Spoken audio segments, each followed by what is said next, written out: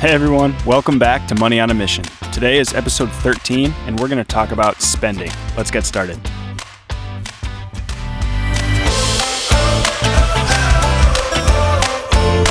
With all the challenges money brings, how can we manage our finances in a way that aligns with our values? To answer this question, I've looked to mentors, books, and most importantly, the Bible. Join me as we seek to glorify God and love others in the way we manage our finances. This is Money on a Mission. All right, welcome back. Today is episode 13, and we're just a few episodes away from the end of the season. So that means before going any further, please share this podcast. Text it to a friend, tell somebody else you've been listening to it so that we can share the message and hopefully share a blessing through it to somebody that you know. My prayer every time is that this podcast would be a blessing and that it would help to teach people the way that God taught me through reading His Word. So, with that said, today I'm really excited to dig into spending. We've talked before about stewardship and how important it is to manage God's money well, and then we've applied that to giving, saving, debt, and taxes, and now we get to apply it to spending. Let's start off with a passage that's found in Matthew 24 and Luke 13. I'll read it from Matthew 24, verses 45 through 51. Who then is the faithful and wise servant, whom his master has set over his household, to give them their food at the proper time? Blessed is the servant whom his master will find so doing when he comes. Truly I say to you, he will set him over all his possessions. But if that wicked servant says to himself, my master is delayed, and begins to beat his fellow servants and eat and drink with drunkards, the master of that servant will come on that day when he does not expect him, and at the hour he does not know, and will cut him in pieces and put him with the hypocrites. In that place there will be weeping and gnashing of teeth. So in this story, we see that the faithful servant gives out the proper proportions at the proper time, and he will be set over all the master's possessions. The wicked servant eats and drinks in gluttony, and he will be cut off and thrown out with the sinners. We need to be like the faithful servant, spending money on the right things at the right times and not throwing it away after gluttonous desires. All right, let's dig into how we do this. First, know the condition of your finances. Proverbs 27, 23 through 24 says, Know well the condition of your flocks, and give attention to your herds, for riches do not last forever, and does a crown endure to all generations? For a shepherd, their flock was their livelihood. So here the word flock could be applied to mean wealth or finances or anything that we possess or manage in general. It's amazing how many people don't know how much they make or how much they spend and really don't know the condition of their flock or condition of their finances. There's a famous book called Your Money or Your Life by Vicki Robin, and she writes, keep track of every cent that comes into and goes out of your life. That means keep track of how much you earn and keep track of how much you spend. You should know your account balance before looking at the statement because you've tracked it along the way. Know well the condition of your flock. And that's what we need to do with our finances. Okay, if we know our finances, then second is plan out our expenses. Luke 14, 28 through 30 says, For which of you, desiring to build a tower, does not first sit down and count the cost, whether he has enough to complete it? Otherwise, when he has laid a foundation and is not able to finish, all who will see will begin to mock him, saying, This man began to build and was not able to finish. I love this analogy. If you're going to build a tower, you need to plan out the finances so you know that you have enough to finish it. In the same way, if you're accomplishing any mission that God has sent you on with God's money that He's trusted you with, you need to have a plan. If we just spend freely without a plan, we'll never accomplish the goals that we set financially. All right, you're probably thinking this is starting to sound a lot like budgeting. A lot of people don't like that word. It sounds restricting. It sounds like it's going to take away your freedoms. People hear budget and they think less spending, less stuff, less experiences, less fun. In reality, if tracking your expenses is done properly, a budget can actually add a ton of freedom in your finances. For example, if you budget for travel, then when an opportunity for a trip comes up, you don't have to worry if you have enough or if you spent it all on groceries, because you've already made a plan and know that you have that travel money set aside. Or if you have an opportunity to bless somebody and don't know where you're going to come up with the money, but you've budgeted, then you may already have a category set aside to give that blessing. And there's so much freedom in that, knowing that your expenses are taken care of, so when opportunities arise for things that you've prioritized, you have the means to do it. That frees you up to do so much with your money on the mission that God sends you on. Okay, So how do we do that? First, if the word budget causes stress for you, call it something else. Spending plan, expense tracker, cash flow blueprint, money on a mission map, whatever you want. Take away the stress of it and go into this open-minded. Next, don't start with restrictions. Step 1 of building a budget shouldn't be spend less on stuff. Instead, start with where you are. When we built our budget, the first thing that we did was just spend normally and track our expenses for 6 months. That built up the habit of tracking it. It built up our processes for seeing where expenses went, and it allowed us to average out what we'd spent over that 6 months and determine how much we were spending in each category. You can do this using any method you want. Good old pencil and paper, a spreadsheet, or there's a bunch of free apps out there that will really help you do it. Mint, EveryDollar, You Need a Budget, Honeydew, and then we use one called Personal Capital. Some of these have you enter in your expenses by getting receipts and typing them in at the end of the day. Some have you enter your bank account information or credit card information and then tracks your expenses for you. We prefer this kind, where the app tracks your expenses and then we just assign them to the proper categories at the end of the month. So for us, after 6 months, we took the averages in each category and analyzed our trends. If we were spending more than we wanted in one area, we'd try to budget to bring that area down. But there were other areas where we wanted to prioritize, but felt like we didn't have any money set aside for it, so we added those categories and built that budget up. One big one for us was groceries.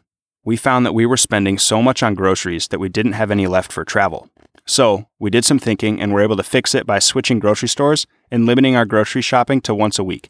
That kept us from doing impulse grocery runs or last-minute runs on the way home and really cut that budget down. In exchange, we were able to use some of the money for travel. We always wanted to do more trips and go have more experiences, but felt like we didn't always have the finances to do it. By making the budget, we were able to set that money aside so that now when an opportunity comes up, we don't have to go see how much is in the bank or if we have enough because we know that there's that travel budget set aside ready and waiting for those opportunities. The other category that has been so much fun for us to include in our budget is spontaneous giving. We plan out our monthly giving and have it set aside mostly to go to church and the organizations that we talked about in episode 10. But for a portion of it, we just leave it up to God to lead us in random situations. And this is so much fun. This can be supporting a friend going on a mission trip or paying for a dinner for a family across the restaurant. Even if we've already spent all of our restaurant budget, we don't even have to hesitate to pay for someone else's meal because we've already allocated that money as giving. Our only rule is as long as each time we use that spontaneous giving, we use it as an opportunity to share the gospel. That gives so much freedom to put your money on a mission and listen to those promptings of the Lord in the spontaneous moments to go bless somebody and give and share the gospel with them by doing it. So when you're doing this, make the categories work for you. Start with the important ones that we've talked about: giving, saving, paying off debt, taxes. But from there, build it out in a way that makes sense for your life.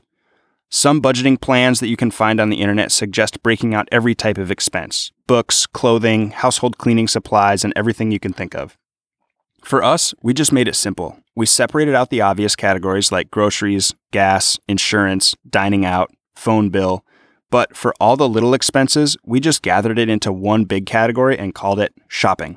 This was basically anything you could buy at Target or Walmart. Those monthly household goods like diapers and wipes for the kids, or household cleaning, or if we needed a new t-shirt, new pair of shoes, this all went into that same category. That works for us, but might not work for you. Build it in a way that makes sense and helps you find the freedom by tracking your expenses. Anyways, all that to say, have a plan for your spending. We've found that making a budget has actually given us way more freedom and way more confidence in the ways that we spend. So don't be afraid of the concept. Look at it as an opportunity to gain freedom and honor the Lord in doing it. Okay, so we've talked about knowing the condition of your finances and having a plan for your spending. Now let's dive deeper into buying and selling. We'll see through a series of verses that the Bible tells us to buy what we need and not buy what we don't need. It's kind of like good news, bad news. Which one do you want first? I like to end on a good note, so let's start with what not to buy. All right, don't buy what you don't need. First, don't spend your money on sinful things. Proverbs 23:20 and 21 say, "Be not among drunkards or among gluttonous eaters of meat, for the drunkard and the glutton will come to poverty, and slumber will clothe them with rags." Drunkenness and gluttony are not only sinful and draw you away from God, they can also lead you into poverty. You all probably know or have heard of someone whose addictions led them to spend all their money and end up broke or even homeless. If that's you, fight the addiction, get help, and find healing from the sin, and that will lead to healing in your finances. Proverbs 29:3 says, "He who loves wisdom makes his father glad, but a companion of prostitutes squanders his wealth." This one should go without saying. If you're spending money on that, again, turn to God and seek healing from the sin. Okay, those verses may apply to some of you, but if they don't, the next few definitely will, so stay with me. We don't spend money on things that are sinful. Second, don't spend money on things that are useless, or things that make you look or feel a certain way without actually adding value to your life. Proverbs 13:7 says, "One pretends to be rich, yet has nothing. Another pretends to be poor, yet has great wealth." Proverbs 12:9 says, "Better to be lowly and have a servant than play the great man and lack bread." Both of these say, don't waste your money trying to look rich. Doing that is all about pride and comparison, not about actual need. And that wastes God's money that He's trusted you with and shows that image is more important than mission. That's not what we're all about in this podcast, and that's not what the Bible teaches. Mission and honoring God with our money is way more important than how our money makes us look. And that goes back to one of the 10 things that we talked about in the first few episodes that are more valuable than money: humility. If we're truly humble, we won't give in to pride and comparison, and we won't waste money on useless things that feed into that. So, whenever you're buying something, be careful to remain humble. Buy what you need, not what will make you look good to others. This is especially true with things that we know convey status, like clothes or car. When you're buying clothes, buy what's comfortable, functional, or even looks nice, but not just the most expensive brands that elevate your status. And then with a car, buy something reliable, practical, that does the job for your family, not just the newest and shiniest model. Okay, let's move on. If we don't buy what we don't need, that leaves us with the other side of the coin. Buy what you do need. Lamentations 5:4 says, "We must pay for the water we drink. The wood we get must be bought." There it is, plain and simple. You need to buy food, water, and supplies. Those are the things that you need, so buy them. Often when people talk about spending and budgeting, the conversation falls into extreme frugality or stinginess. But the truth is, things cost money. So if God has blessed us and tells us to enjoy it, then we should buy those things that we need. If you've taken care of all the steps we've covered leading up to this episode, you've cultivated righteousness, humility, contentedness, you've given, you've saved, you've budgeted, then there's nothing wrong with spending what's left. Here's another example found in the book of Ezra, which contains the story of Israel rebuilding the temple. Ezra 3:7 says, "So they gave money to the masons and the carpenters, and food and drink and oil to the Sidonians and the Tyrians, to bring cedar trees from Lebanon to the sea, to Joppa, according to the grant that they had from Cyrus, king of Persia." They gave money to the people that they needed to in order to accomplish that mission.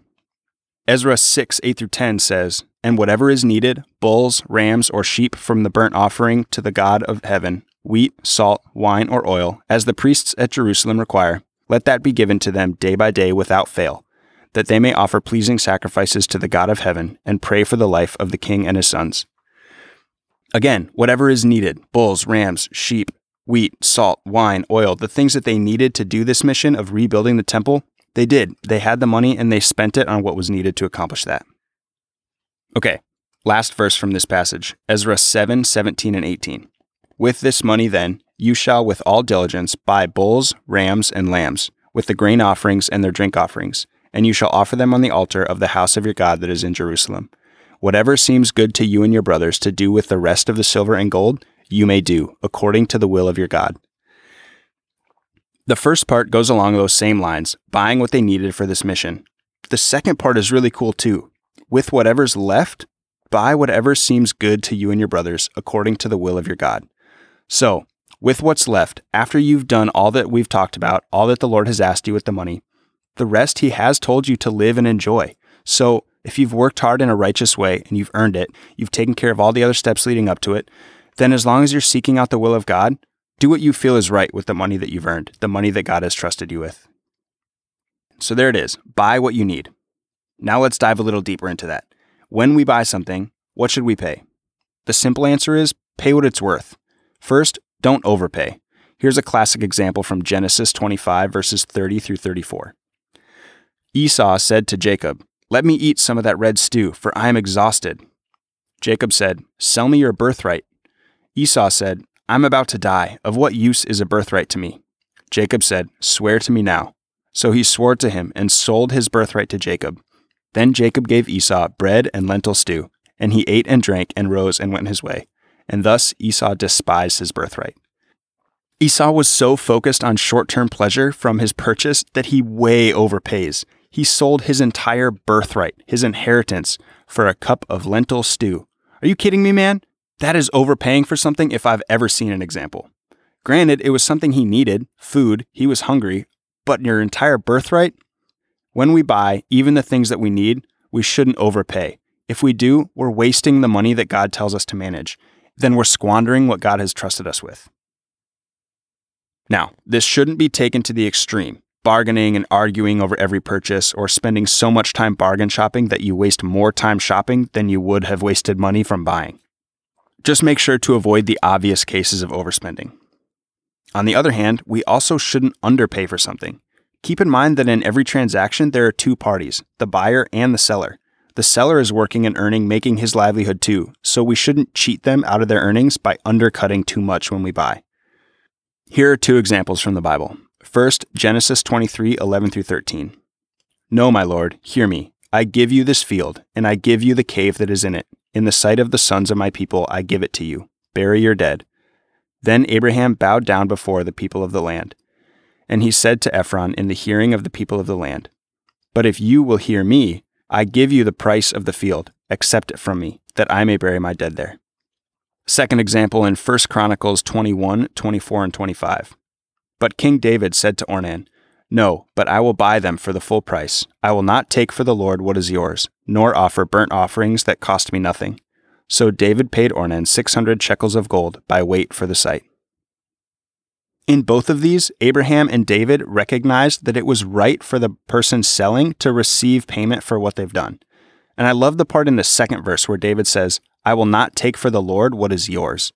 He recognizes that it should be a proper exchange, where one is blessed through the buying and one is blessed through the selling. In other words, David is spending God's money in a way that glorifies God, but in doing so, he also recognizes that the seller is selling goods in a way that glorifies God. So rather than make a deal that is good for one but bad for the other, he finds a price that is honoring to both sides. Now, just like overpaying, the concept of underpaying shouldn't be taken to the extreme either. There's nothing wrong with buying something you need when it's on sale. But if you're a big flea market shopper or something like that, consider that the sellers are trying to make a living too. In both extremes, just remember to keep money in its proper place and glorify God and love others in every interaction. If you do that, you don't need to worry too much about the details or exact prices. Just honor God and honor the people in the ways that you buy and sell. One last note on price. We do need to remember that as we do this, track our expenses, try not to overpay or undercut anybody. Remember that prices can change. They can rise and fall with supply and demand.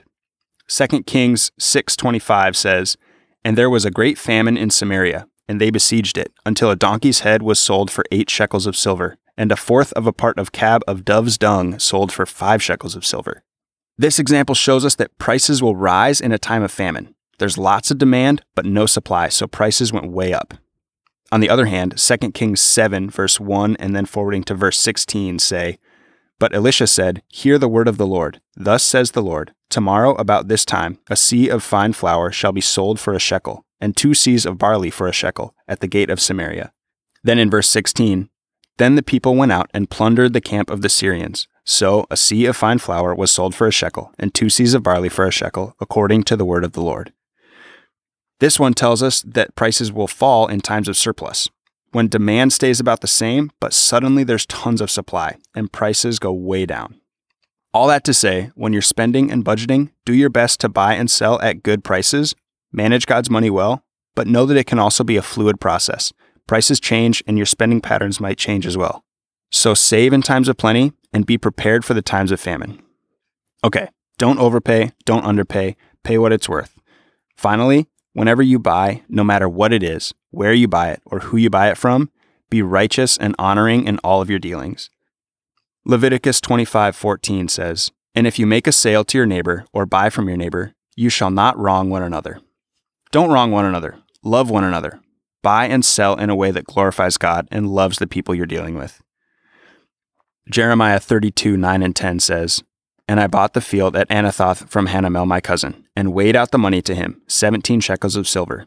I signed the deed, sealed it, got witnesses, and weighed the money on scales. Again, honor those that you do business with. Be righteous in it, sign the deal, seal it, get witnesses, weigh the money properly, pay the right price, and make sure that both the buyer and the seller are glorifying God in every exchange.